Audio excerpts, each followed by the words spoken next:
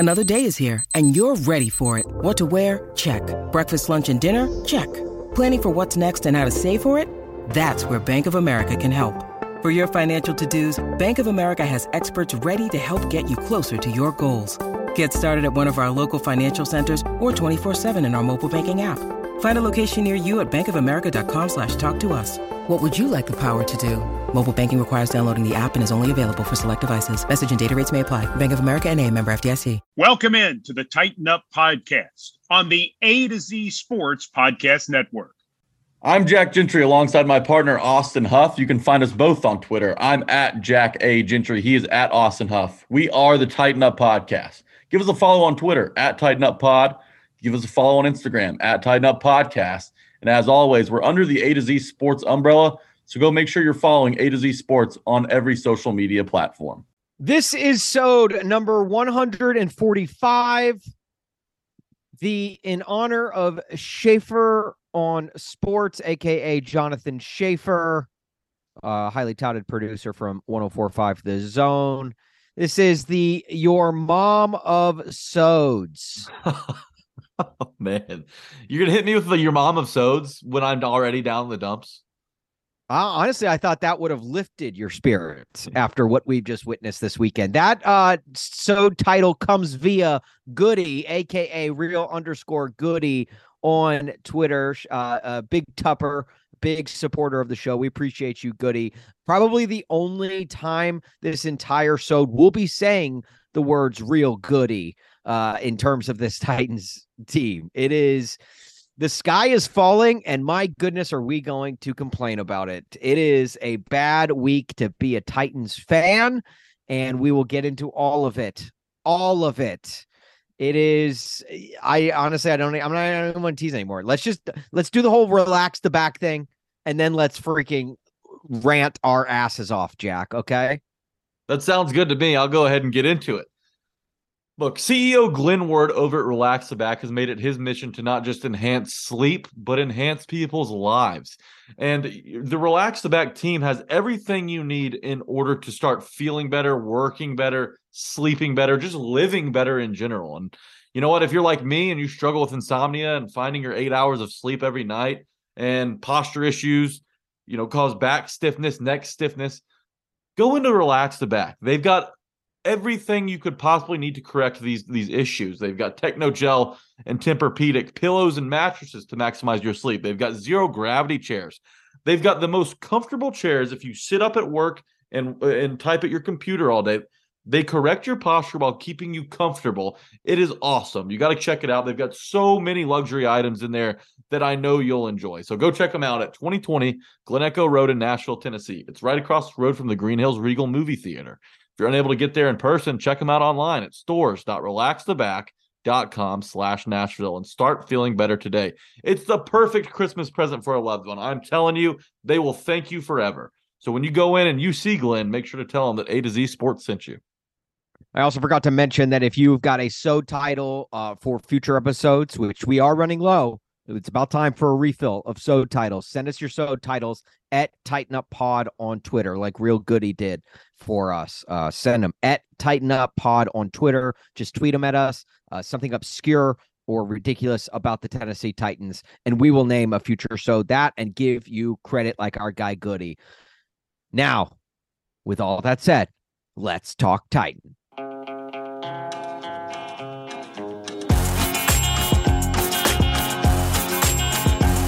I hear the train a-comin', it's rolling around the bend, and I ain't seen the sunshine since I don't know when.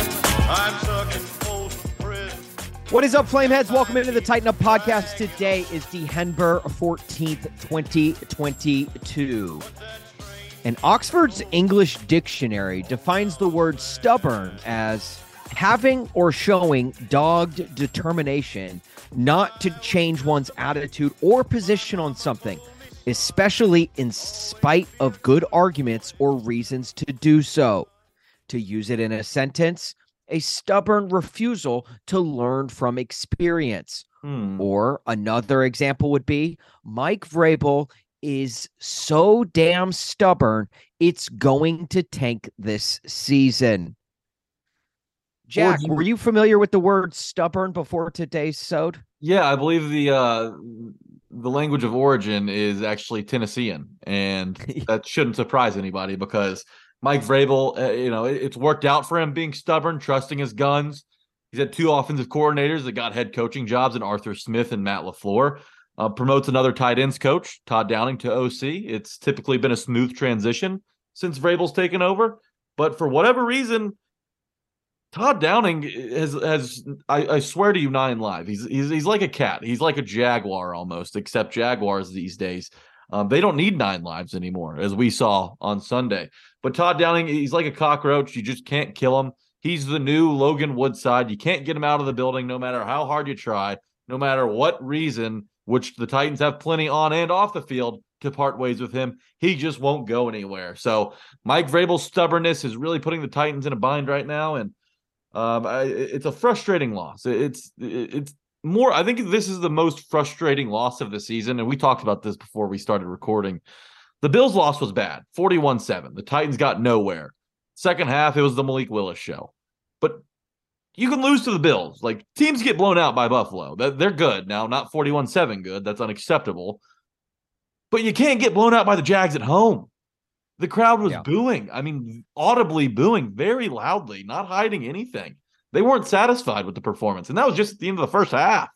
It was awful. Getting blown out by any team in the NFL is frustrating, but getting blown out by the Bills, the Eagles, literally the cream of the NFL crop this season, I can understand. Okay, you have a bad day at office. Those teams are good enough to jump all over your ass. But when the Jacksonville Jaguars do it, literally basement dwellers of your own division come into your house and literally kick your ass to the point where at one point in the game, they go on a 26-0 run. A 26-0 run. Think about that in terms of this team and this offense specifically. 26 points. The Titans have scored 26 points in a game once this entire season. So when the Jaguars went on a 26-0 run in the game itself, pretty much told you that the game was over, that there was no coming back from it. It was an insurmountable lead. When the Jaguars put up over 30 points, it pretty much told you that there was no chance the Titans had to win this game. Why? Because we've only seen the Titans score 30 points or more once in their last 22 games. Oh my 30 God. points. That's not a crazy threshold. This is an offense where just 2 seasons ago, they averaged over 30 points. Now, it's like if they get 30 points, bro, you better go out and buy a Mega Millions because it's your damn lucky day. Let me update the Titans' offensive output numbers for the season, Jack. This is my favorite segment that we've grown to install here on the Tighten Up podcast. 27, 24, 24, 21, 19, 17, 17, 17. That's my favorite little stretch right there where they just went 3 straight games at 17 points. 27, 16, 10, 22, which it was almost 14, but garbage time 22. Thank you for NWI's just strong ass hands in the back corner of the end zone. That's right. And I won't read the text that you sent me about NWI during the game in a moment of frustration. I was no, you know what? I'm glad you brought that up. Let's come clean. I'll be nothing if not 100% honest and transparent with this audience, Jack. And this is something that I very easily could and probably should bury just based off of this podcast relationship with our beloved NWI. We love Nick Westbrook Akine here. We love him. I was in a dark place on Sunday afternoon, as I'm sure we all were. We all were in a dark place. You're right. We were all in moments of frustration. I unfortunately acted out on mine, and I sent Jack Gentry, my Tighten Up podcast co-host, which we occasionally text throughout the game on Sunday, start to get our ideas down and start to think about, takes for this podcast. And I'm really embarrassed by this, to be honest with you. But I texted Jack and I said, I said, sorry, we did a lot of texting since Sunday. Sorry. There we go. I said, oh gosh, this pains me. And I wish I could take this back, but I'm going to put it out there because again, we're nothing if not transparent to you, the Tuppers. All right. We owe you that at very least. But I texted Jack at 2:25 on Sunday. Okay. I said, just between us, NWI is terrible. Now, that is probably one of the harshest text messages I have ever sent. Okay, that might be meaner than the Zach Mettenberger tweets that I read to him on this podcast. I don't know about that, but it was harsh. Like, of all the people to single in on and call terrible, NWI is like deep down that list. I know, and he's getting better. He's much better this season than he was last. Like, he's becoming a like you can even just tell by the number of targets he gets. Tannehill's trusting him more and more. Mm-hmm. I think I was just frustrated because one, the interception play where he kind of ran that sound, wasn't even looking. That's just miscommunication. That could have been as much of Tannehill's problem as it was NWI's. And then later on, I think there was another target that I don't know if he dropped it or whatever, but something triggered me to say that. And I take it back. I don't mean it. I was in a fit of rage, and Jack just responded with "No" with 4 O's. And then he said, but this entire team is, which I don't hate that take. The NWI is not terrible, but the team is. They're playing terribly right now. They are last 3 games. So bad. And that brings us back to the Todd Downing conversation. Because, real quick, before you get back, I will say that you did come back around 3 hours later, unprovoked. That text came from a dark spot today. I'm sorry, and I accepted your apology. Yeah, I did apologize. Exactly right. It took me 3 hours to come down from the dark place where I was, but I did apologize to Jack for that text. I did not mean it. It was an NWI. We love you. We always will. But that brings us back to this offense. This is an offense that currently ranks 26th in points per game, yards per game, even worse, 29th. The yards per play, they are 22nd in yards per play, which honestly, I'm surprised there are 10 teams worse than them based off of what we've seen this year. Derrick Henry picked up 96 yards in the first quarter, a career high first quarter yardage for him against the Jaguars. So you're thinking, oh, this is going to be a big game. This is going to be like the Texans game a few weeks ago where he puts up over 200. They're just going to keep feeding Derrick Henry the rock. Vintage Derrick Henry versus the Jaguars. That's what it looks like. That's what it looked like. He picked up over like 100 yards by halftime. You're thinking, wow, okay, here we go. 119 yards at halftime. Derrick Henry picked up 2 yards in the second half. Now, look, I get it. The Jaguars got the ball to start the second half. The team could not be stopped. The Titans could not pick up a first down on the first few drives of the second half. It was all Jaguars in the second half. But I still don't get it. I still don't understand that. I don't understand a lot of things about this offense. And so, which leads many of us, I mean, there's been many of us that have been on this on the bandwagon that is Todd Downing. The Titans are not going to have success offensively while Todd Downing is holding the Waffle House menu. Like, that's not going to happen. As long as the headset is on his head on Sunday afternoons, the Titans are going to struggle offensively. It has been like that since he came in last season. It has been like that all of this season. Obviously, we just went over the numbers. Todd Downing, is the problem. It is so evident. And it's not just that he's the problem here in Tennessee. He was the problem in Oakland / Las Vegas. He was the problem when the Raiders had him as an offensive coordinator. Derek Carr's second worst season of his entire career came when Todd Downing, in the 1 year Todd Downing was his offensive coordinator. They went from like 6th to 15th best offense in the league. Like, just a huge regressions in every phase of football. And so clearly you think, okay, Mike Vrabel is a very smart football mind. He's a genius. This is a guy who bested freaking Bill Belichick in a playoff game in Foxborough. If he can outsmart the GOAT of coaches, clearly he knows football. But then you hear him on the coaches show on 104.5 The Zone last night. Well, excuse me, on Monday night, last night for us when we're recording this. And Mike Keith just flat out asked him, you said you were open to any changes. You're open to suggestions on how to better this football program. What are you going to do? Would you be willing to any coaching changes? And Vrabel basically said, not in season. Let's play the sound right here. Another Twitter question. You said in a recent press conference that you're open to the idea of things that need to be made in terms to improve the team. So where are you currently in the idea of organization changes, coaching changes? We're not going to make any coaching changes during the season.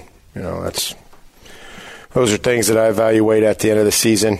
I see what's being taught. I have the luxury of going into each and every room. I hear what's being coached. I hear the details. I hear the design of each and every play. So that's not something that I'm going to be doing right now. But again, we'll evaluate everything at the end of the season, and go from there. I'm going insane, Jack. I am going literally insane because this team is insane. They're trying the same thing over and over and over and expecting different results. You can say it's bad luck, it's a trend or whatever, but when this team has a negative, I think it's over 70 point differential in the second half, something has to be done. It is not working, whatever you are trying to do. They're trying to stick a square peg in a round hole, and it's not fitting. It's not fitting. Todd Downing is that square peg. He's that square peg. And I don't know how many times they're going to try it. The brute strength of Vrabel, who is very strong, I should add, is not going to fit Todd Downing's square peg into that round hole. It's just not working. And you rattled off a bunch of the numbers where the Titans rank in terms of the NFL on different offensive categories. The Titans also lead the league in 3 and outs. But the most troubling stat, and I'll get to in a second. 46 series this year. We have seen this team not be able to convert a first down. Austin, when the Titans are at their best, when they're winning games late, when they're closing out opponents in the fourth quarter, how do they usually go about doing that? When they're by running the football. By running the football, right? Derrick Henry will score a touchdown late in the game to seal the deal, put the game on ice. Here's a stat for you. Derrick Henry hasn't scored a fourth quarter touchdown in 14 games. Gosh. In his last 14 games, he has not found pay dirt in the fourth quarter. That is a huge, error in Todd Downing. It's holding this team back, like we've said in the passing game, but the run game, and I get it. You've got Dennis Daly, who I think, John Robinson, you can argue the A.J. Brown trade and getting shown up by A.J. in Philadelphia was probably what got him fired. I think it's how he handled the left tackle position after Taylor Lewan went down. There's plenty of options, veteran options in free agency. There's trades you can make at the deadline. John Robinson sat on his hands, and Dennis Daly, who I'm referring to now as either the Tennessee Turnstile or the Titans traffic cone, is literally just a glorified speed bump on Ryan Tannehill's blind side. I don't think we should coin them with either of those nicknames. They're a tad offensive to both turnstiles and cones. That's too mean, dude. Do not compare turnstiles and traffic cones to Dennis Daly, because at least traffic goes around a traffic cone. Okay, Dennis Daly, guys will just go straight through him, which they did multiple times on Sunday. He's the worst left tackle in football, and it's gotten to a point where you have to try something else. I don't care if it is a traffic cone that you bring in. There's got to be somebody on this roster, Dylan Radins perhaps, who is liking tweets that are descriptive about Daly's negative performance. He's sitting there liking those, putting those out in the public, where I know back in the day you couldn't see what people liked, but now on timelines, it'll say Dylan Radins liked this tweet, and boom, yeah, right. It's talking crap about Dennis Daly. It's bad. Dude, put damn Randy Bulluck at left tackle. Try anything, because whatever Dennis Daly is doing, whatever he is giving you, the output every single week, It is not working. Look, he is literally, we are witnessing history this season as Dennis Daly is leading the highest sack percentage allowed with a minimum of 300 snaps, the highest sack percentage allowed since 2014. Okay.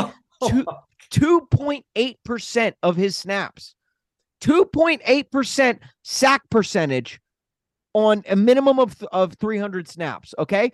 That is better than the next closest guy this season, Jonah Williams, with 1.7%. Okay. Now, keep in mind, Dennis Daly, his 2022 season is tops on this list. And this is a list of over, probably 25 guys. David Quesenberry is also on the list from last season, but he's only at 1.7. Okay. A near whole percentage point higher Dennis Daly is. Now, if you scroll down this list a little bit, oh, that's weird. Oh, there's Dennis Daly's name again, just with the Panthers logo next to it in 2019. My man is the only one on this list that is on here twice. And look, I get it. John Robinson traded a 5th-round pick. You probably feel some due diligence, like you have to start the man, okay? But guess what? John Robinson's gone. So Dennis Daly can be too. You can't tell me that there isn't a better. You remember how we went through this whole discussion, Jack, when the Titans were struggling to find a kicker, a reliable kicker, and we said, just go on YouTube and look up field goal trick shots and find any one of those guys who are looking for a kicking job and sign them off the street. I feel the same way about Dennis Daly. Sign anyone off the street. Those numbers that you read out on Daly, I mean, he's not just the worst offensive or left tackle, maybe offensive tackle in football in 2022. He's one of the worst over the last decade. And the fact that the Titans gave up a 5th-round pick for Daly and a 7th for the Panthers, what the hell was J-Rob thinking? I mean, dude, who evaluates this dude? If he had almost as equally as bad of a season as he's having this year with the Panthers, I mean, the writing was on the wall the whole time. We're just bringing in warm bodies at this point. Like, you got to do better than that. And going back to Todd Downing, Mike Vrabel's stubbornness, and we were just talking about John Robinson's stubbornness, sticking with the guys he traded for, doubling down on these guys that never worked. Mike Vrabel's stubbornness to keep Todd Downing around makes no sense, because you desperately need to find a spark heading into the playoffs. You've got to be playing your best football in December, like the Bengals were last year. And before the season started, we were like, oh yeah, the Titans, they're not going to be the best team in football. They don't have the best roster in football, but the Bengals showed that you just have to get hot at the right time. So we were hoping that the Titans would go down a similar path that the Bengals did last year. They're playing their worst football in December. Okay. And the only way to light a fire under this team, because clearly firing John Robinson didn't work, is by switching play callers. You don't have to fire Downing. Keep him on staff. Keep him in the building. Let him hold doors for Kelly as he walks in and reads off the game plan for this week against the Chargers. You got to switch the play callers, find a spark.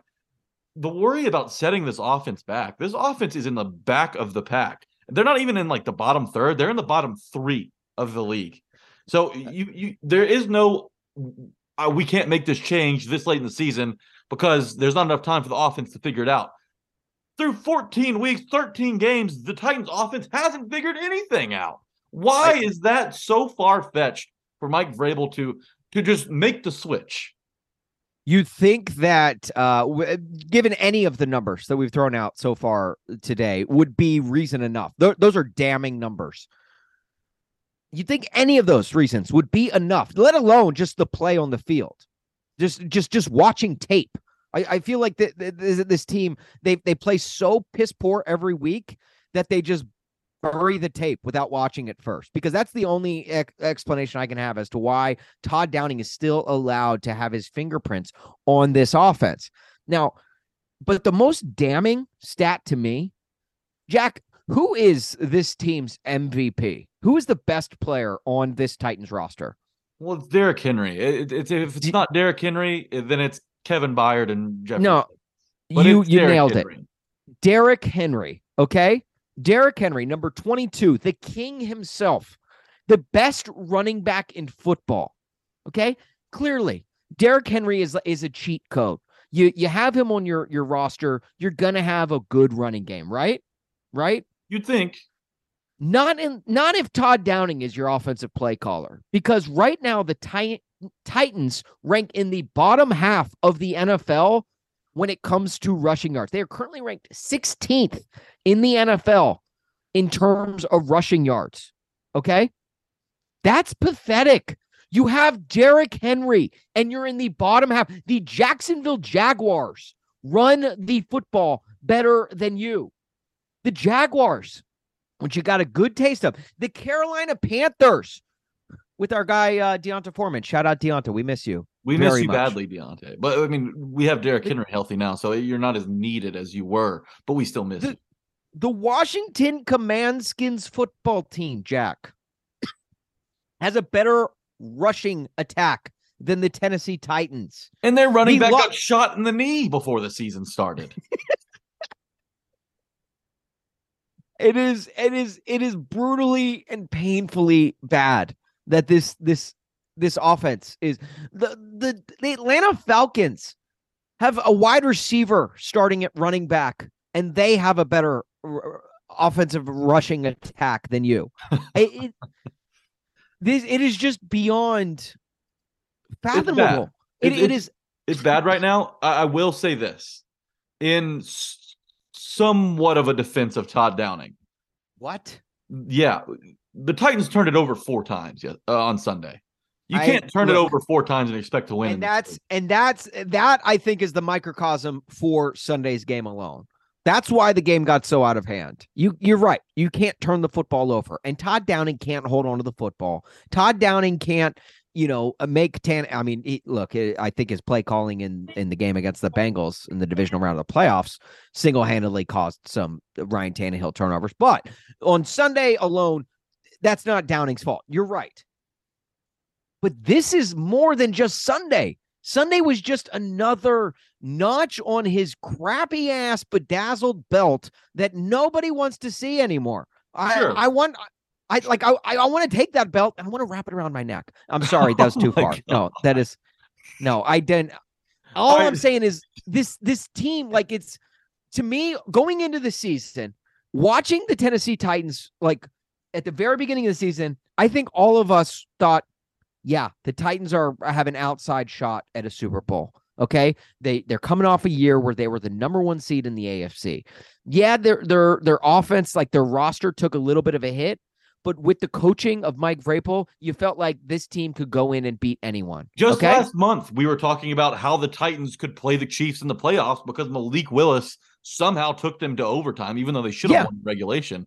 I mean, we were having the conversation that the Titans could give the Bills and Chiefs a run for their money in the postseason. The Titans took the Chiefs to overtime without completing a pass to a wide receiver. Okay, we felt confident in this team even after that Chiefs loss, I'll say.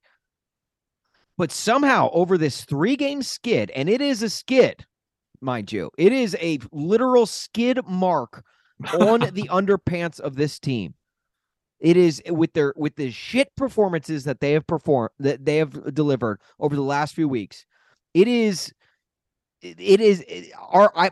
mindset has gone from Titans outside chance of a Super Bowl. Obviously, you and I predicted them to go 17-0, but an outside shot at the Super Bowl to now, I will be absolutely shocked. No joke, jaw on the ground, shocked if this team wins a playoff game. How the mighty have fallen. And it's going to be just 14 weeks. The playoff game is going to be in Tennessee, which is nice. But realistically, right now. Is it nice, though? Is it nice? This team has no home field advantage. This team is almost worse at home than they got booed. And they got booed. And people are not that, the Titans have ever had a 90, 100% type crowd over the last decade. People are going to stop going to the games because the offense is so bad. It's not only cold, and you can watch it from home, which is, I think, hurting attendance rates across the league in markets that aren't Kansas City, Buffalo, and your real blue bloods. But it's it's definitely an issue. And I don't know, with Christmas coming around, I think that you can compare Todd Downing to Rudolph the Red-Nosed Reindeer, right? Except Todd Downing is Rudolph the red-haired plain beer, right? That's all we've come to know Todd Downing as since that incident in Green Bay after his masterpiece. They've lost 3 straight games since that happened. It's impossible for him, to really block that out, especially with what he told to the arresting officer, that he was rushing home to get to his family because of threats they were receiving. I mean, he's got a whole lot of stuff hovering above him, but I don't think Mike Vrabel is doing him any favors by just dragging him along. I mean, the guy has no legs to stand on anymore. Mike Vrabel is literally just dragging him across the finish line for the rest of the season, just so he can throw him in the trash can as soon as it ends. Make the move now. Cut the bait now. It makes no sense to continue on with this. We've seen it for almost 2 seasons now. It's not working. They've got to change something. This is their opportunity to do so with a few weeks before the postseason against teams like the Jaguars and the Texans. So you can kind of build some confidence in a new system by beating those guys, even though the Jags are not the same team that we're used to. I wish he was Rudolph, because then we wouldn't allow him to join in any in-year games, okay? But unfortunately, as long as Mike Vrabel is the head coach for this season at least, he's going to be. So, like, we can scream and shout about Todd Downing all we want, but nothing is going to change. So I tweeted the other day, as soon as I saw that quote from Vrabel, see you next season, I guess. This season is done. Time of death, 2:48 p.m. on Tuesday, December 13th. I'm calling no, you're ruling him dead. Yeah, I'm calling it. The season is if you're going to continue to roll out that offensive output and be proud of it, then you might as well just go ahead and pull the plug on the season. You might as well. And you know what? You know the good thing about them go ahead and waving the white flag on this season is that means we're that much closer to finally making a change in the coaching staff of the offensive side of this football. Okay, that is the only positive about Mike Vrabel sticking with his guns, because the season will end sooner. So right now, December 13th, Tuesday, December 13th at 2:48 p.m. Time of death. It's done. The Titans. The Titans are. This season is over. There's not a way, and like even me, the eternal optimist, I love to just think that this team can still shock people especially when they're underdogs. They thrive as underdogs. But this offense is too hard to overcome. This offense cannot produce. They cannot score points. They haven't scored more than 27 points this entire season. And even then, they've only done that once. There's one thing that the Titans offense is doing right now, and that's feeding Chigakonkwo. Chigakonkwo is one of the only, bright spots on this offense right now. You're obviously missing Treylon Burks. You've got Derrick Henry in the backfield, though he's only rushed for over 100 yards in one of his last 5 games. You need thanks, Todd. We always talk about how he gets better as the season goes along. That hasn't been the case this year. And you got Chigakonkwo, though. He is averaging 15.2 yards per catch this season. Good things happen when Chig gets the ball. 15.2 yards per catch. That's tied with Terry McLaurin, Devontae Adams, and Justin Jefferson. He has just 21 catches on the season. And while I understand they were working in a late-round draft pick after signing Austin Hooper, who's been essentially a zero this season, Okonkwo has 13 of his 21 catches in the last 3 games, but that's not good enough. I need Chigakonkwo to touch the ball at a minimum of 5 times per game, averaging 15.2 yards per reception when the Titans don't have a big play passing game. That's your answer right there, or at least that's the Band-Aid. Well, and then you'll work on getting Christian Fulton back, to Nico Autry back.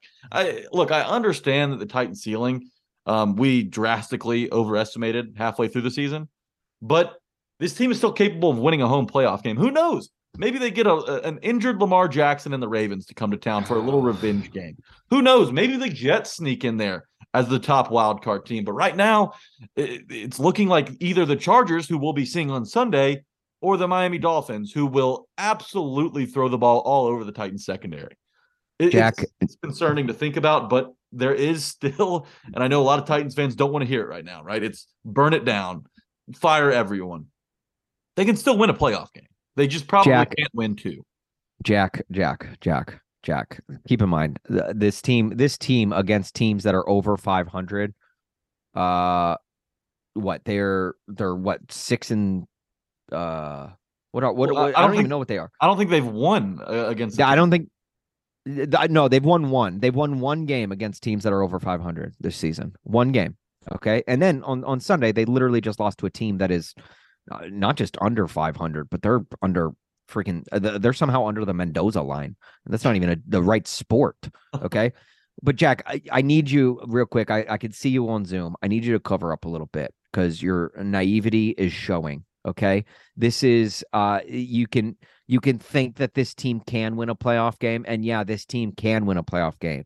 If it was 2021, if it was 2020, if it was 2019, especially 2019, Jack, this team, they're continuing to pour out more of the same.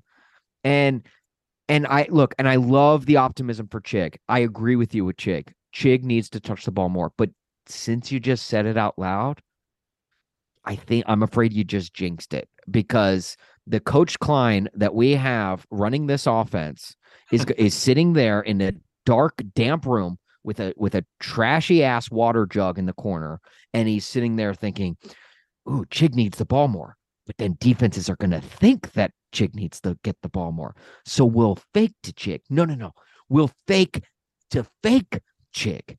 Wait a minute, no, we'll fake a fake to Chig. Huh. And that right there is probably what is going on in the internal monologue of one Todrick Downing.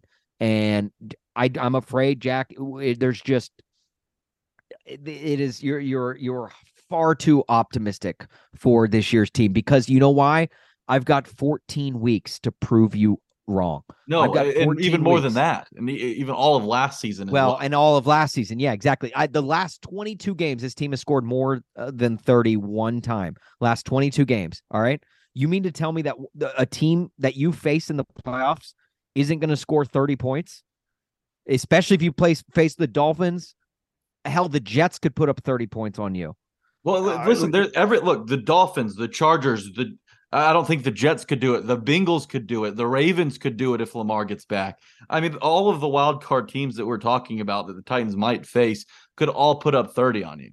The defense is going to have to get healthy, going to have to come to play. I'm with you. Look, it's more likely than not that the Titans are one and done in the postseason, especially if they continue to trend downwards.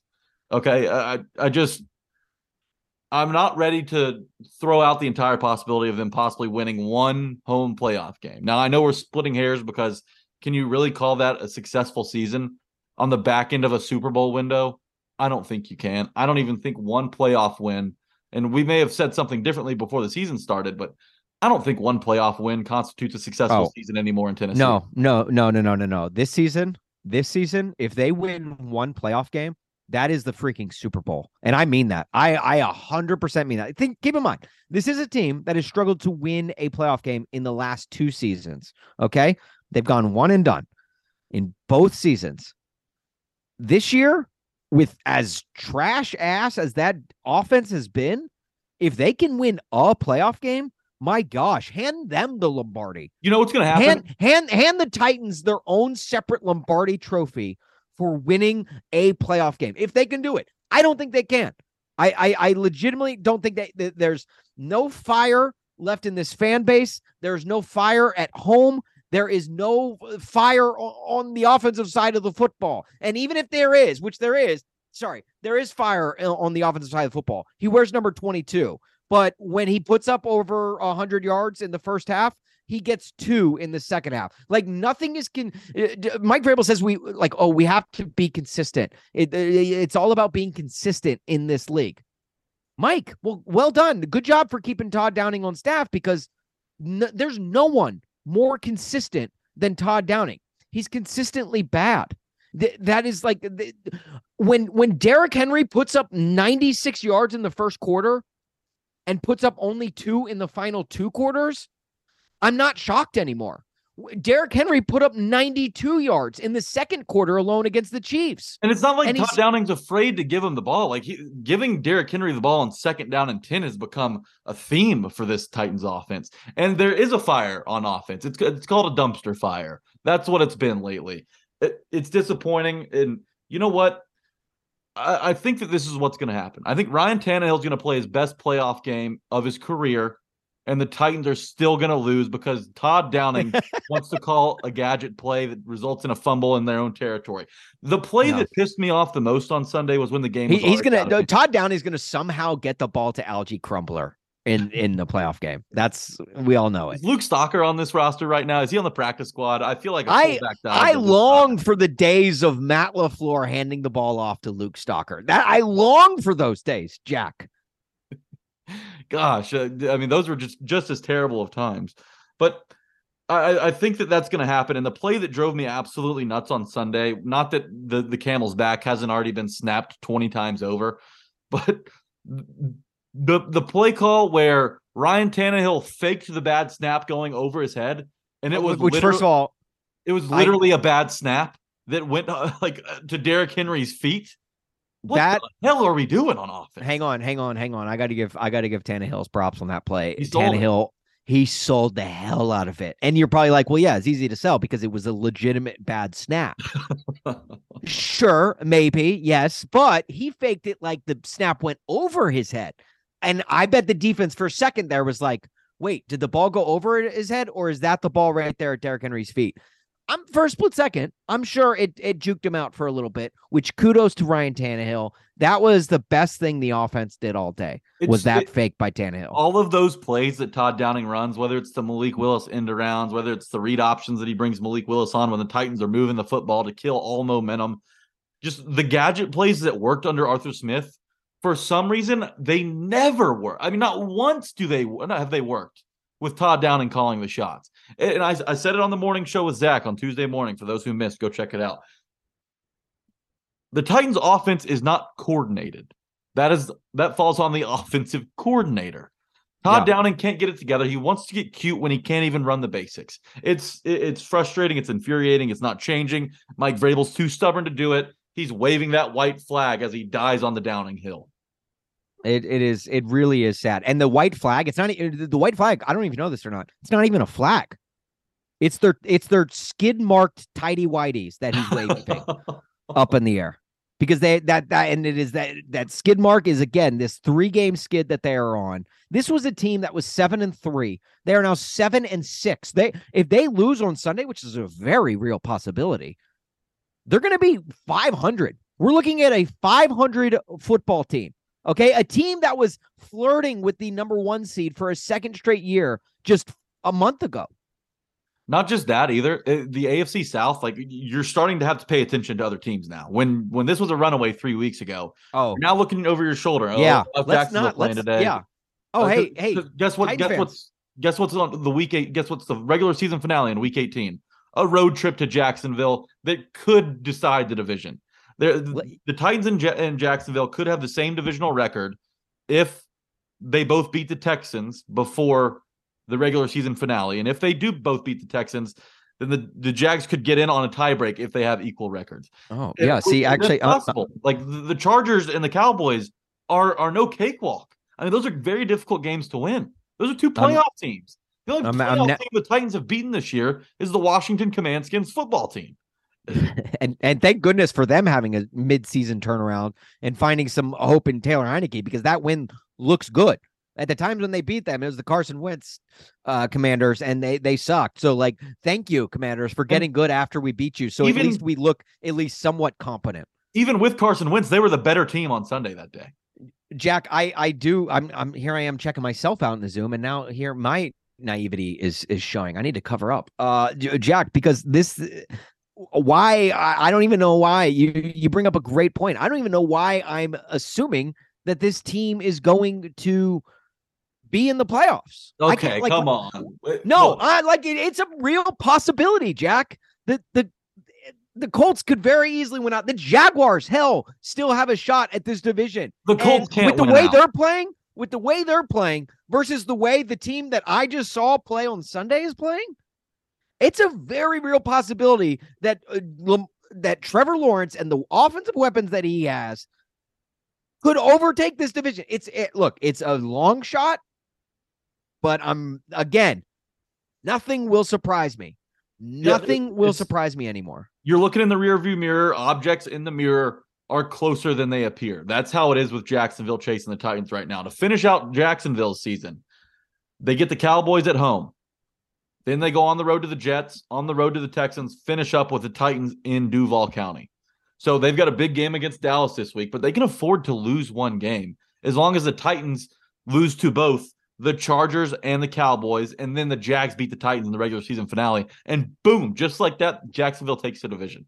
Comes out, sweeps your legs out from under you. So it's a realistic possibility that the Titans do miss out on the playoffs. However, a few stars would have to align in the galaxy of miracles.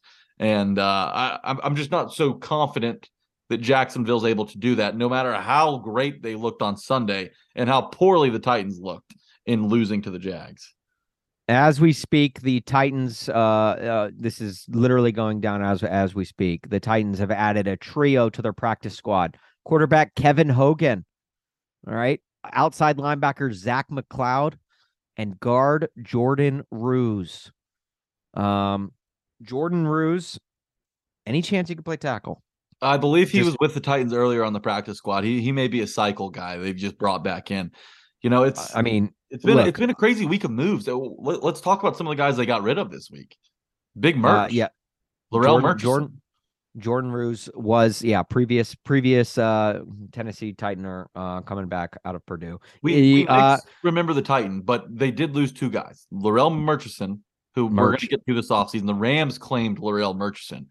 That was Yanni Murchison, based on what you hear.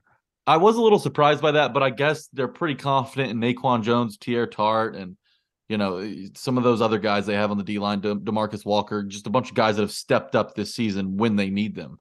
The other move definitely surprised me. The Titans cut Ola Adeni, pass rusher. And like I just said, they've had pass rushers step up this year, but Ola Adeni was supposed to be, a really key rotational pass rusher coming into the season. This move surprises me. And maybe it's Ryan Cowden saying, you know what?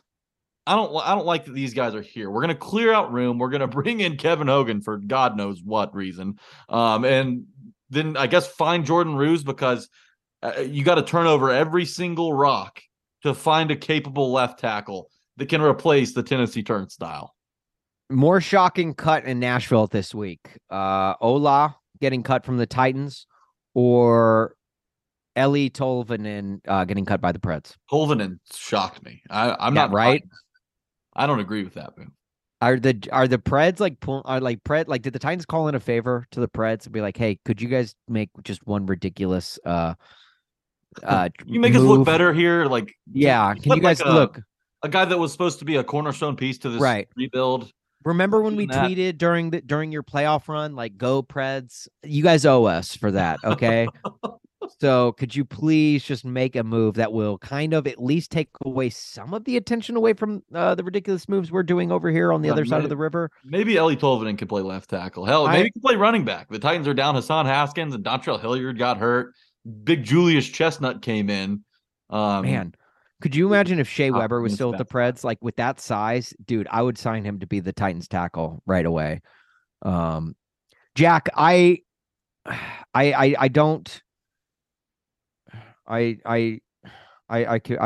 completely forgot where I was going. I was going to say something very insightful, and now I'm just like, that's what this team is doing to me, Jack. I'm like, it's mind I'm numbing, just down. Literally.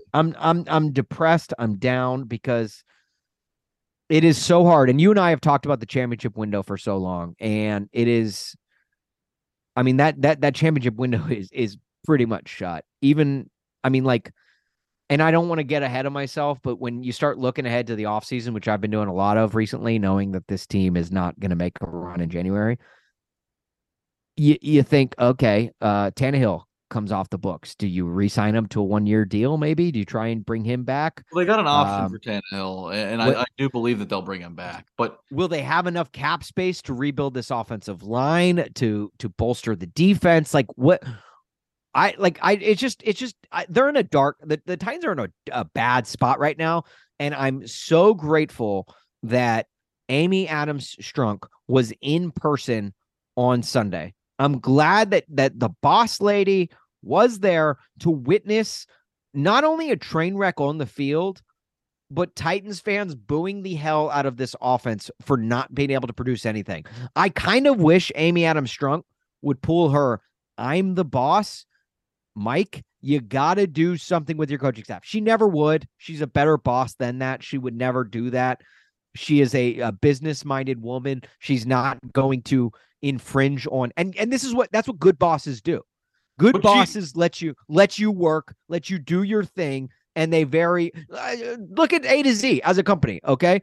Zach and Austin, they very rarely do they say, hey, Jack and Austin, this is what you guys need to do on the Tighten Up Pod this week. Very rarely. They let us do our thing. They step back. That's what good bosses do. They let people shine. They put their trust in people. They really never tell us what to do. I mean, no. Honestly, they probably should tell us what to do a little bit more often, because we go off the rails sometimes.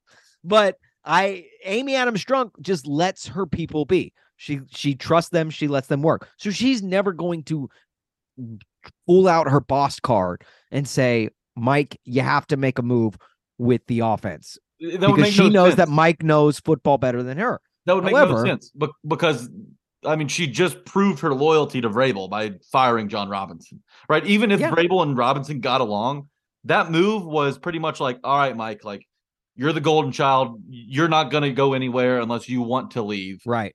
So we trust you to fix this operation. And, right now, you can't go back to Vrabel and then say, oh, hey, Mike, I actually want to fix one more thing. Todd Downing's got to go. You got to change it up there. And who knows? Maybe Downing does take a backseat with play calling. I mean, when Vrabel said that he's going to evaluate at the end of the season the coaching staff, and he's in all these meetings and he hears the calls and he sees the designs, the decision's already made on Todd Downing. He's not going to be back next year. I don't care if the Titans win the Super Bowl. Todd Downing will not be back next season.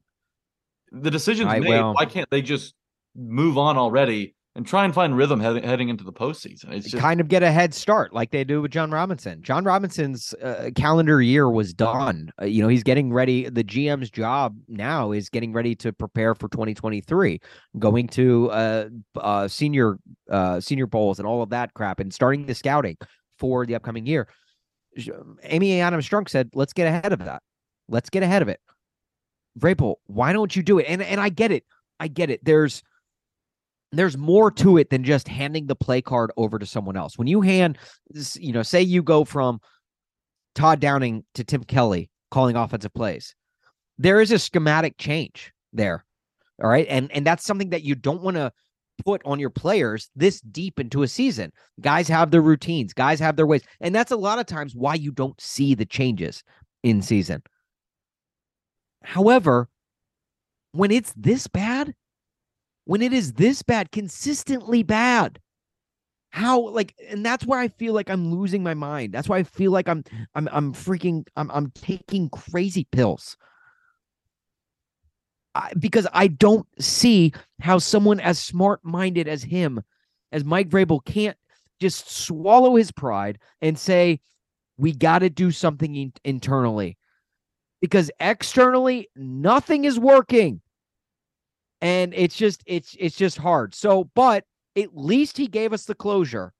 At least he gave us the closure of Monday night of basically saying, look, I know you all want changes, and I asked you for suggestions in the suggestion box on Sunday after the game. And I pulled out the first one, and it says fire Todd Downing on it. And then I just ripped that piece of paper up and I said, okay, any other suggestions? The suggestion box is Mike Vrabel's trash can. That's what it is. He said, I'm not taking, okay, I'll take any suggestions that you have for me. Oh, except for the first one that you have for me, because I'm not doing that. At least he told us, hey, I'm not making a change. So then we can basically say, okay, cool. Then we know that this team is giving up on the season. And I guess I can kind of give up on the season as a fan. I can kind of just assume that if they're going to phone it in for the last 4 weeks of the season and 1 week of playoffs, if they're lucky to get there, I guess I can as well. And I can take my Sundays less serious. I'm going to be way more sarcastic on Twitter. And this is coming from a guy who has been pretty damn sarcastic throughout the season. It is going to be, I'm going to run roughshod. I just dropped a video today of 5 minutes of sarcasm of why the Titans should not fire Todd Downing. I'm just going to continue more of that. If that's what they're going to give me, then I'm just going to phone it in and just go through the motions until the season ends for them. The Titans for the rest of the season are playing Sarcastaball for South Park fans. All right, let's get to BetMGM before we get to Keith Bulluck, who's coming on the podcast, by the way. New users, download the BetMGM app, use promo code A to Z Sports, ATOZ Sports, for a risk-free bet up to $1,000 on pro football. Right now, as it stands on Tuesday afternoon, the Titans are 3-point underdogs to the Chargers this weekend. Do you trust the team to go on the road and pick up a win? I don't know. They haven't really done much to earn that trust. Do you bet against them? Hey, the Colts, they're heading up to Minnesota. I don't think that Ted Lasso can pull off that win, so maybe you fade the Colts. It's a risk-free bet, and it's totally up to you. So no sweat if you lose it. Just make sure you plug in promo code ATOZ Sports to take advantage of this great offer before the holidays. Visit BetMGM.com for terms and conditions. 21 plus. Tennessee only. New customer offer. All promotions are subject to qualification and eligibility requirements. Rewards issued as non-withdrawable free bets or site credit. Free bets expire 7 days from issuance. For problem gambling support, call the Tennessee Red Line at 800-889-9789. And now it's got to keep the back. This punch in my cup. Night just getting started. I'm already doing too much. Reach down in my pocket, my wallet missing, boy, tighten up. Party all on the rooftop, might just fall up. All right, we are joined now by one of this podcast favorite uncles, a guy who's joined us many times before, Mr. Monday Night himself, a guy who we could really use this season, just where we're. Keith, we're in a dark place, man. We're in a dark place. We're happy. I feel like your smile alone is something that can bring all Titans fans joy. But, Keith, it is. I don't even know where to start because the team is on a 3-game skid right now. They're playing terribly, and more so on the offensive side of the football. The defense has always held great. Ever since Mike Vrabel has been the coach, we've always had confidence in this defense. It's the offense that is not doing anything. You, as a defensive guy, first off, was there a team when you played when like the offense just sucked ass and you were just very frustrated as a defensive player because you're like, I'm doing everything we can. We're holding teams to fewer than 20 points per game, and yet our offense can't manage to outscore that. Has that ever happened to you? And what is the feeling like for you, a defensive guy? Yeah, I've definitely been a part of that. And you know what? It's such a team sport that, you know, it's kind of hard to get on your guys because realistically, that's like your brothers. You know what I'm saying? Like, right. You guys do the podcast together. You guys, if somebody's not picking up the slack, you're going to pick up the slack. And you're going to tell them, come on, you got to bring it because our ratings are slacking. So now in this case, which does happen. It does happen almost every week. Our ratings slack all the time. Yeah. So hilarious. But yeah, it sucks, man, when you're in that position. But then usually, you know, if one unit's playing poor, it's a trickle down effect, you know. And I wouldn't say that even last game that even the offense was playing poor. They're playing poor in the sense that they had 4 turnovers, and Jacksonville turned those turnovers into 20 points, and they just came at inopportune times. Obviously, Philadelphia, they got smacked. And then Cincinnati, I honestly feel they had an opportunity to beat the Bengals if they would have got that last drive, which they didn't get because of that penalty. So now, you know, 4 weeks later, you're looking down, you know, the gun of the San Diego Chargers, who just their quarterback's coming off of a career performance. But at the end of the day, you're still a playoff team. You're winning your division. You're playing in the National Football League, so nobody's going to feel sorry for you. So it's only up to, and like, look, Coach Vrabel knows it. Those guys in the locker room knows it. it's obvious, nobody is coming into that locker room to save them. They have to do it themselves. And look, 4 games left. If they finish strong, they're not limping into the playoffs. They're going into the playoffs, with some belief and some confidence. So, kind of a follow up to what Austin asked, not just the offensive players, but have you ever been a part of a team where maybe the offensive coordinator is a dead man walking or the head coach is a dead man walking? Everyone knows it. He's not coming back next year. And the mistakes continue to pile up, like we've seen from Todd Downing in this offense this season. Have you been a part of that? And what is that like?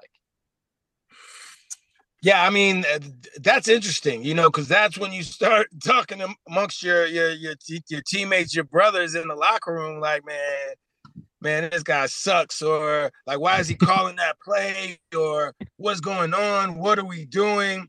And that could kind of lead to like maybe some words back and forth between offensive players and defensive players. But, as a player, yeah, I've definitely seen that, because the offensive coordinator is on the sideline. I've definitely seen defensive players, ask the offensive coordinator, what he's calling and not such nice words. You know what I mean? Mm-hmm. Mike Vrabel came out this week and said, they're not making any coaching changes, or at least not reshuffling the decks or the assignments or the responsibilities amongst the coaching staff in season. They'll address all of that at the end of the season. Do you agree with Vrabel's approach? At this point, I do. You saw what happened when they got J. Rob out. Maybe he wasn't the right guy based upon fans, thoughts and the way, the product that's put out there. But Miss Amy obviously is the businesswoman. She's thinking about, look, I got a new stadium coming here in a few years. We were the number 1 seed last year. Every time we played Philadelphia, we got beat up.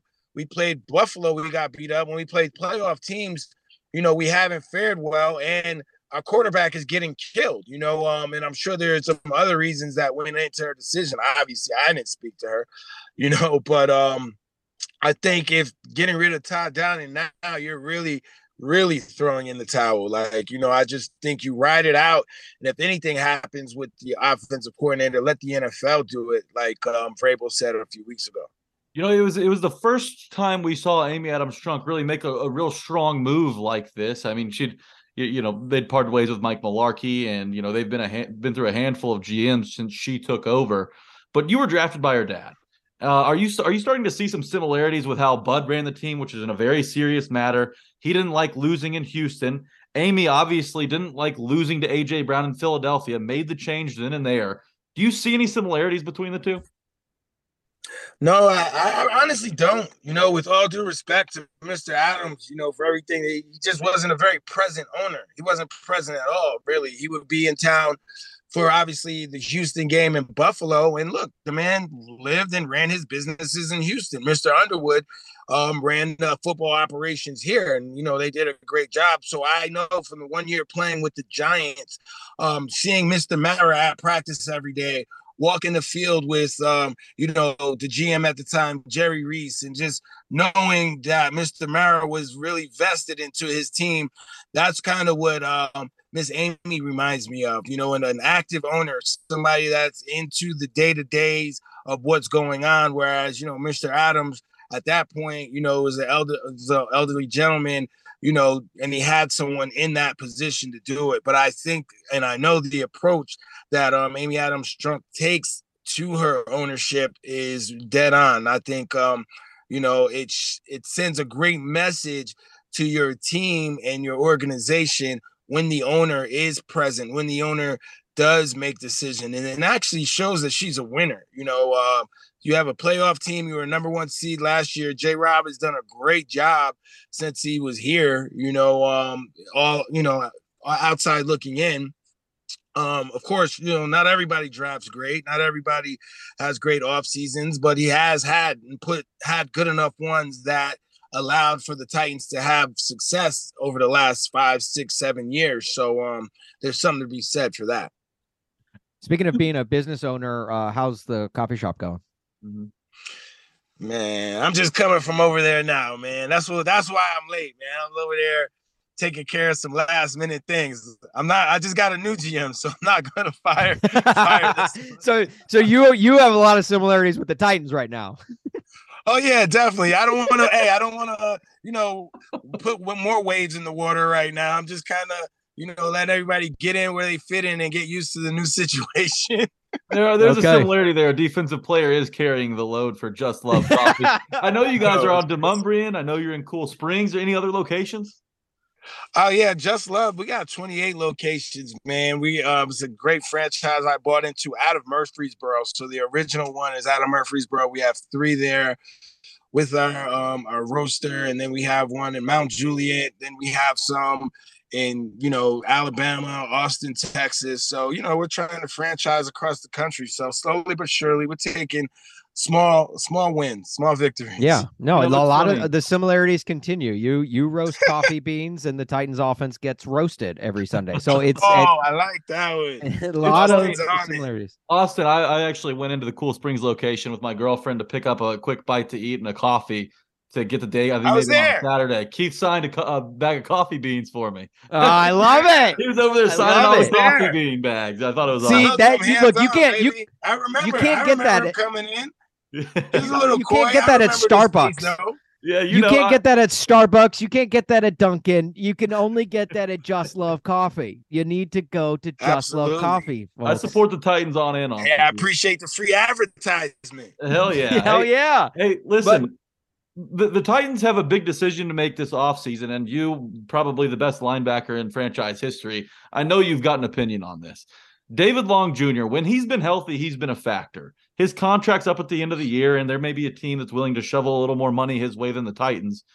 Do you think the Titans should go out of their way to bring him back? I mean, he's this is his first year as a full-time starter, but we've seen him have big games and big moments in the playoffs against Lamar Jackson. The guy steps up against mobile quarterbacks, and he's gotten better in pass coverage. So how do you evaluate David Long heading into the offseason? I think that it's unfortunate that he got hurt because, at the end of the day, the best thing is to be available for the team. You know what I mean? And going into this year, and the way he's been playing, he's putting himself in position to make a lot of money. Now with the Titans, they could be like, durability comes into it. So when you start doing contracts, obviously they're going to try to get him for as low as they can, but he's going to come with a price tag. But yeah, I'm sitting here thinking, who else are they going to get? I don't know who's out there right now. He knows the defense. He's beyond playing instinctive at this point. He actually knows where to be.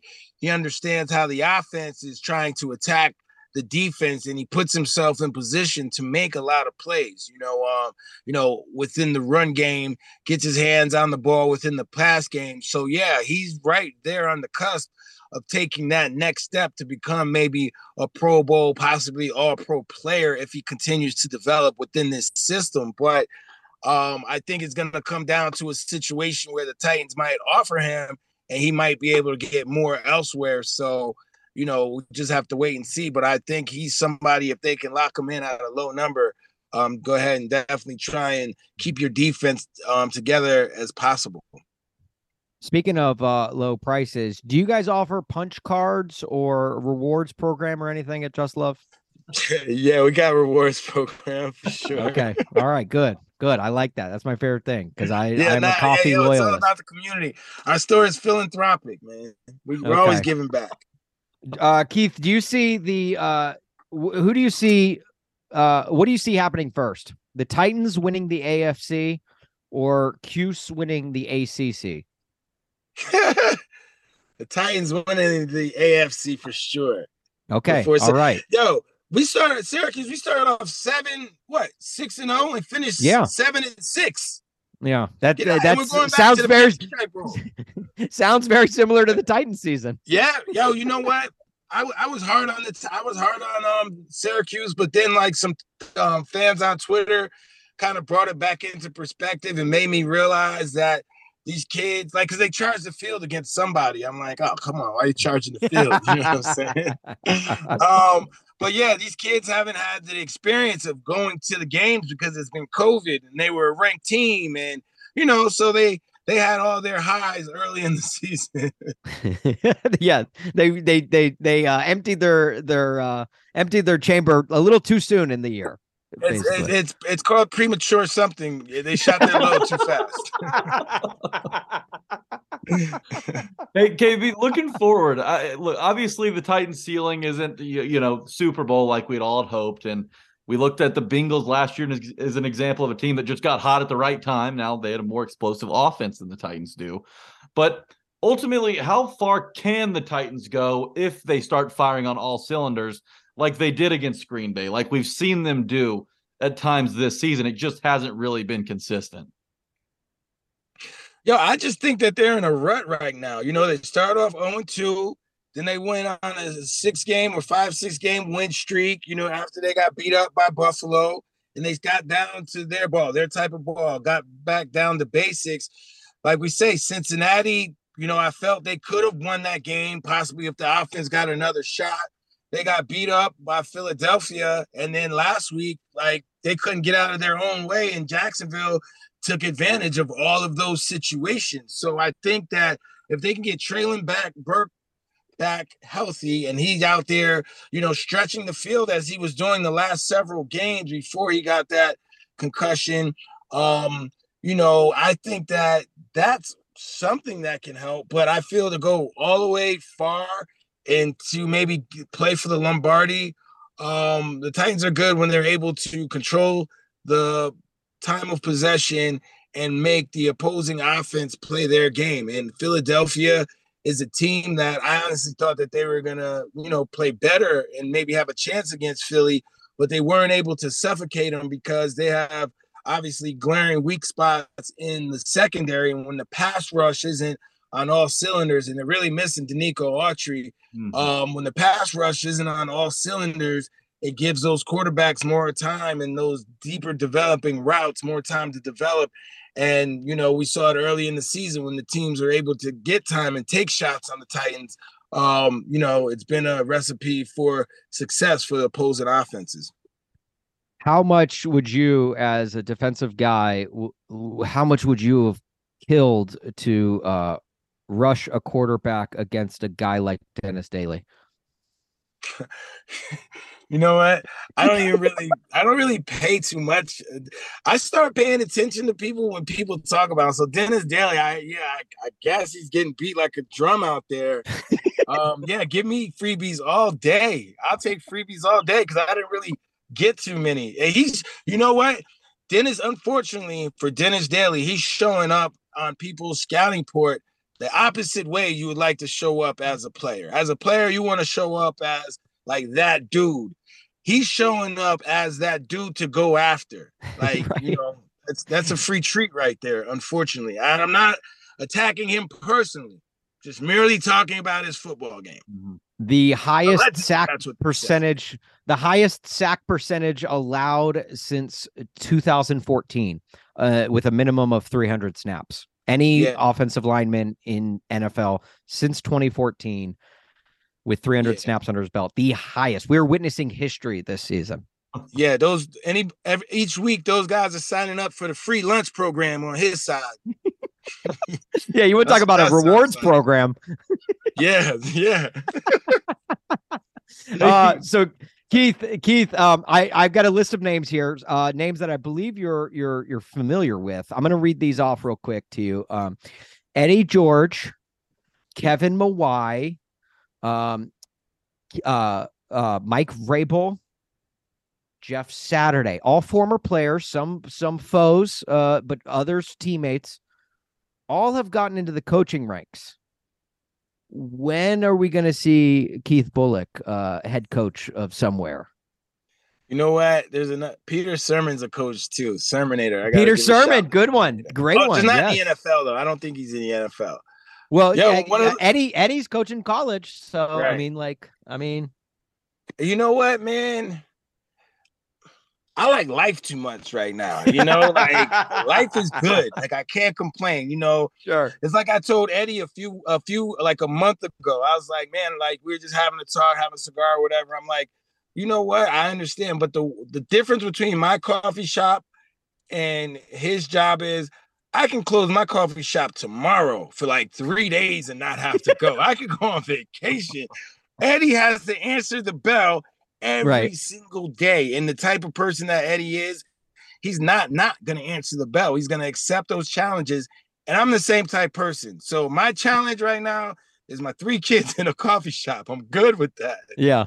The only time you have to watch film is when someone breaks into your store, right? Like he has to do it every day. Oh man, right? I mean, look, if the situation was right, of course, but I wouldn't go actively putting my application in. If somebody like thought I was a fit for their operation, I would put my head down and get to work. But no one's calling my phone. I'm just doing podcasts right now. Well, if you ever get any calls, they definitely weren't from Austin or I.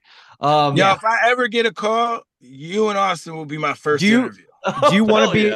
Do you want to be an offensive coordinator? Because I feel like there's going to be an opening in Nashville, so you won't even have to move soon. So, I mean, look, I don't have to be an offensive coordinator, but the Titans, they just get me in the building. I'm sure they'll be able to find something for me. You know what I mean? Hey, look, I'm willing to play the long game. Like you said, it's 15 minutes down the street. So, hey, Ms. Amy, if you catch this, holla at your boy. I mean, even if you just interned, you'd be good at getting coffee for everyone. Much. Call me the coffee guy. It's on deck. like the kicking and screaming, the juice box boy. But hey, Keith, Christmas is right around the corner, and all our listeners need to stop by Just Love, whether they want 1 coffee bag or 53. That being said, Titans play on Christmas Eve this year. Have you had any fond memories playing at or around Christmas? I know it's a weird time for players to play, just kind of like the Thanksgiving game. It's a weird dynamic of, you're missing out on family stuff, but you've also got a job to do. Do you have any fond Christmas memories on the playing field?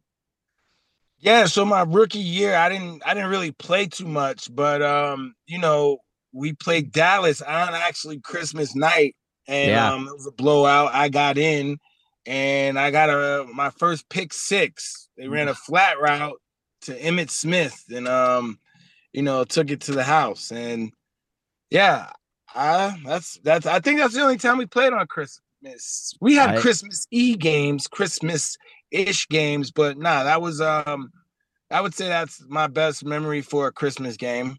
That's a big one. I remember that game. I was at that game, and it was cold. It was cold. It was cold, but my goodness, when you win, it feels so much better, Yeah, like that was a solid team. Like I said, I didn't play too much, but that 2000 team was a real solid. It was a good team to like set the foundation, for the football player I was gonna become. Yeah. Well, and now you can see him pushing coffee beans at Just Love Coffee. Go visit him. Slanging Joe, baby. Go visit our guy Keith Bulluck. He's good to this pod. Now you guys go be good to him. Keith, dude, we appreciate you taking the time, man. Always love chatting with you. I'm gonna be honest. I was in a dark place when this interview started, just based off of the last hour. Jack and I have been talking Titans football, but now I feel better, and I am lifted up. Some might even say I'm caffeinated. I'm glad, man. Just look at it like this, man. Like at the end of the day, the Titans are in the play. They got to win 1 to get in the playoffs. We want them to win at least 4. 3 is good. Momentum, we just need momentum right now. And then it is what it is when it starts. You know what I mean? You get a home game. And like if Cincinnati comes in, I think fans will say it's been a great season if they get redemption for last year, beat Cincinnati in the first round, play a tough second round game. Like this season is salvageable. It's not over. I'm just trying to give you more hope. Keep your smile going all day. Thank you. No, thank you. We need that more than you know, Keith. There are no flags on the field. It's a miracle. Tennessee has pulled a miracle. Shout out to Keith Bulluck. Always fun being joined by him. Love that dude so much. And you know who else I love, Jack? A guy who used to be a Tennessee Titan, much like Keith Bulluck, but is now with a new team. He has followed Arthur Juan Brown north to the city of brotherly love. And this one, it hurts. I'll be honest. Look, I think the Titans punting situation is in a good spot with Ryan Stonehouse. Obviously, we get to see him perform many times every Sunday, but I do still miss Brett Kern, as he is a Titans icon, a legend, and now he is an Eagle. This is conflicting because, I would have been even okay if Brett Kern went to the Bills like we all thought he would before things got rolling this season. I would have cheered for the Bills to win a Super Bowl. Now, I go back to that famous quote. It's not enough that I succeed, but I also want to see my enemies fail, right? I want to see A.J. Brown fail, but now that Brett Kern goes to Philadelphia, it kind of softens the blow, because as much as I want A.J. Brown to come up short, to drop a ball in the playoffs, to cost the team the game, I want him to end his time in Philadelphia with regret. However, I also think Brett Kern deserves a Super Bowl.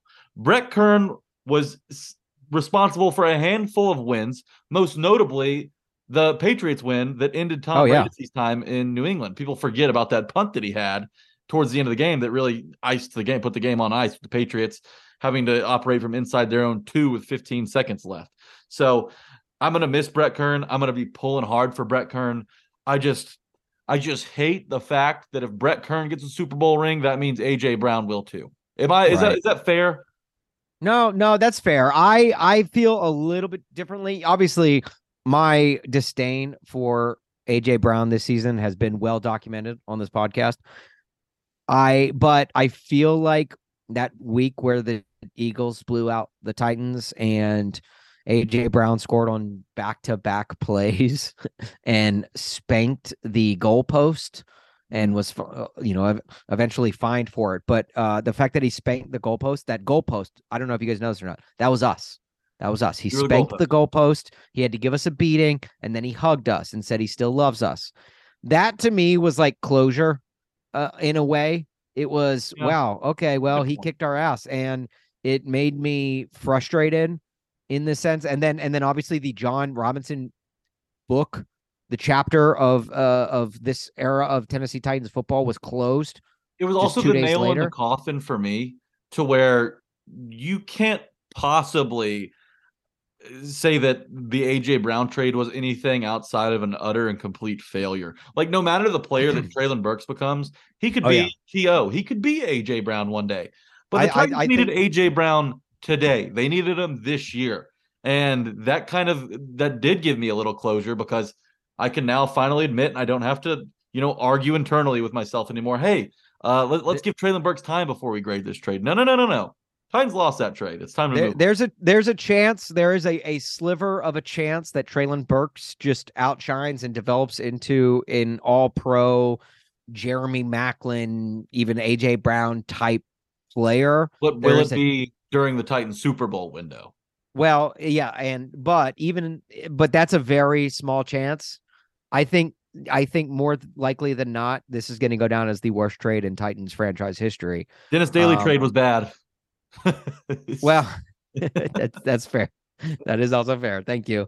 Thank you for reminding me of that. It is, but I do think, just in terms of talent, because that fifth round pick could be anything. Okay, it's like, I could get a boat or the mystery box, but the mystery box could be anything, even a boat. That fifth round pick could be anything, even a Dennis Daly. So we don't know. Good point. But I will say that if I would like to see Kern get a Super Bowl ring, however, not when he's teammates with A.J. Brown. I still want to see A.J. Brown lose in dramatic fashion. I want him to have an Algie Crumpler level of fumble for the Eagles in the playoffs to cost them a playoff game and have the entire city turn on him. I would love that. I would love that more than most things, honestly. That's the only solace I'm taking in. Yeah. The Titans aren't going to do anything in the playoffs, but the Eagles could bomb in the playoffs, and that's what I'm hoping for, even though they look better and better every single week. Let me ask you this. Does Brett Kern's jersey get retired? Do we see 6 hanging from the top of Nissan Stadium and soon to be Nissan Coliseum again? As much as I want to say yes, it's hard because keep in mind, before Brett Kern, there was Craig Hendrick. Yes. Craig Hendrick walked so Brett Kern could punt. And I feel like if Craig Hendrick didn't get that notoriety, I don't see Brett Kern getting that notoriety. Tough with punters. Craig Hendrick, It's tough for punters. It really is. It's tough for kickers. I mean, hell, look at Aldo Greco, Joe Nedney, all the kickers of Baronis. Ryan Suckup, Rob Baronis. Yeah, like very little love for those guys. So Cairo Santos, people forget. I think Cairo Santos, yeah. Tucker McCann, maybe. Cody Parkey. He never missed a field goal in Tennessee. He may have, though, actually. Yeah, no, Cody Parkey definitely missed a field goal in Tennessee. He's missed one everywhere. He was during that run where everyone was missing. Steven Goskowski. Remember the Ryan Santoso? StefCon 5. StefCon meter. What an era that was. Oh, man, we had some good times. Dude, I also is depressing times. Real quick shout out to Peter Cooper, who was a writer for the Nashville scene and the Tennessean. He's a music writer, and he also played a little music and stuff, and worked for the Country Music Hall of Fame. He passed away this past week, and he worked which I'm getting. This has a point that I'm tying back into the Titans, but he did the first profile of Steve Gorman Sports, which was the first radio show that I worked on in my radio career. I was the executive producer of that show. The drummer of the Black Crowes, Steve Gorman, was the host. And it was music and sports tied together, and it was awesome. We were on the game. We started off nights, then they moved us to afternoons. We were like the lead into Dave Ramsey. Why in the hell was Dave Ramsey on a sports talk station? No one will ever know. They need to get him back on, because Luke Worsham could do a number on that. That's true. That is true. So we had this sports talk show that was very. There was not a lot of help from the station itself with providing us resources to have success. Ultimately, the show did go national. It went on to Fox Sports for a while. So the show was very, very good. It just locally did not get the love and respect that it should have from the station itself.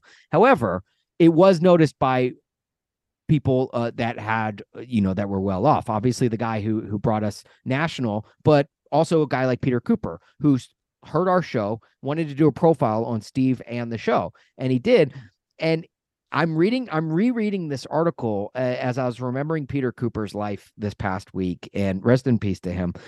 He wrote about our show and little things that we did in the show. And Jack, I know you will love this. We had a bit on our show, Steve Gorman Sports, on back on the game way back in the day, called the Kenny Britt Index, where we would update the Kenny Britt Index on a regular basis, and it was Kenny Britt's career touchdowns to number of career arrests. Yeah. And so it was like 15-8 for a while. And then like at the time that article was written, and then if he scored another touchdown, we'd be like, hey, it's time to update the Kenny Britt Index. We're now at 16-8. Or if he got arrested, it's now 16-9. Like it was just, I remember ridiculous. We did a segment on one of our earlier episodes where we went down and read Kenny Britt's arrest record. We did like a whole episode. Yeah, it was an off-season episode, obviously, which true Tuppers know just how wild and ridiculous our off-season episodes can get, where we read the entire arrest report of Kenny Britt, just one arrest after another. Just phenomenal stuff. I feel like I was doing Tighten Up podcast bits on Steve Gorman Sports decades ago, and that only led to where we're at today, which I absolutely love. So that's anyway, shout out to Peter Cooper. Rest in peace, man. Just a terrific writer, and wanted to give him a shout out. But Jack, we've got to get out of here. We've the Chargers game this week. The Titans are probably going to lose. Let's be honest. I that's where I'm at. I'm expecting I think you can get right out west. Clear your heads. That nice salty sea breeze coming in. I think true Titans fans know that when they go out west to play the Chargers, that is the most difficult game that they play. They've never, well, at least when they were in San Diego, Qualcomm Stadium, the Titans couldn't win. It didn't matter how much better the Titans were than the Chargers. For whatever reason, it was like a Bermuda Triangle for this franchise. And I'm hoping that's different now that they've moved a little north up to Los Angeles. They don't have a home field advantage, really. I mean, it's the Rams city over there. I think the Titans can come away indoor, playing on turf. It caters to throwing the football around, which is what the Chargers do well. I love that you're breaking down this game from every aspect, but I'm not going to do it because the talent on the field. Literally, the Titans have to show me something this way. I can talk all I want till I'm blue in the face about matchups, But Justin Herbert is a better Trevor Lawrence than Trevor Lawrence was, and Trevor Lawrence just put up his career best game against this Titans defense. It is Austin Eckler is going to be a nightmare. I'm telling you. Oh, Mike Williams, Keenan Allen, everyone's going to be a nightmare. Like if you thought the Jaguars lit up this team, and look, I have faith in the defense. I have faith that Vrabel and his staff can right wrongs. I have no faith in this offense doing anything against that Chargers defense. Oh, how about this matchup? Khalil Mack versus Dennis Daly. Who wins? Dude, you could have said Condoleezza Rice versus Dennis Daly, and I would have gone with Deeza, man. Oh my gosh, Ryan Tannehill, say your prayers, man. You might want to actually go to penance because this could be your last day. If Khalil Mack gets back there. So No. This team's not going to change. This team's not going to change anything till the offseason. They've waved their white undies with the giant skid mark down the middle. They're waving the white flag. It is follow this show on Instagram where we have surpassed 1,000 followers. Woo! Tighten Up Podcast on Instagram. We have reached our goal, 1,000 followers by draft night. Thank you to all the Tuppers who follow us on there. We appreciate it. Now we got to get the Twitter up, okay? Tell a friend. Finished. Tell a friend to tell a friend. We're trying to get to 1,000 followers by draft night. 1,000 followers to @Tighten Up Pod on Twitter. Follow us there, please. We're constantly pushing out content, tweeting out inside jokes from this podcast on there. If you like this show, if you get this show, you'll love what we do on Twitter. So follow @TightenUpPod, or if you're already doing so, tell someone else to follow Tighten Up Pod. Encourage our friends and our Tupper community to just grow. You can follow Jack on Twitter @JackAGentry. You can follow myself on Twitter @AustinHuff. And of course, follow A to Z Sports on all things social. AtoZSports.com is the website to go for all of your Nashville content. And Jack, do you got anything for the road? No. Do the Titans have anything for the road? We'll see. Yeah, we'll find out. We'll find out on Sunday. My goodness. Guys, it's been a rough week, but look, we can get through this together. Let's get through it by laughing, and that's what we're going to try and do. So, we're all in this together. Everyone wanna do, and I see it. Do you know what that's from? That's High School Musical. I know. Okay. All right. Good. If you didn't get that, I was going to say that came out when you were like in kindergarten. So, all right. It was like prime teenage years, I think. Maybe like tween years. I bet you were a big High School Musical guy, didn't you? No, I don't know. I definitely watched it probably twice or 3 times, maybe in my life, which is like pretty solid numbers for me. If you get me to watch something 3 times, you're doing something right. High School Musical. Ashley Tisdale, you go, girl. T as in Troy? No, Gabriella. T as in Tennessee Titans. Let's get the hell out of here. All right, let's get out of here. All right, we love you guys. Thank you so much for following and listening to the show. Rate us 4.5 stars and 0.5 stars to Buck. Rate, review, subscribe to this podcast. We appreciate it. Okay. With all that said, until next week, my gosh, may God be with us all. Please shed your grace and mercy upon every Titans fan alive. Until next week, tighten up. They used to be the Oilers a long, long time ago when they played in the Houston Astrodome. They've gone from being spoilers to starting 6-0 since they moved to Tennessee to call it home. They had a Music City miracle to conquer Buffalo. Then they came within a yard of winning in the Super Bowl. They've had the same head coach leading all the way. That's one of many reasons that I'm loving how they play. They're the Tennessee Titans. They're the Tennessee Titans. They'll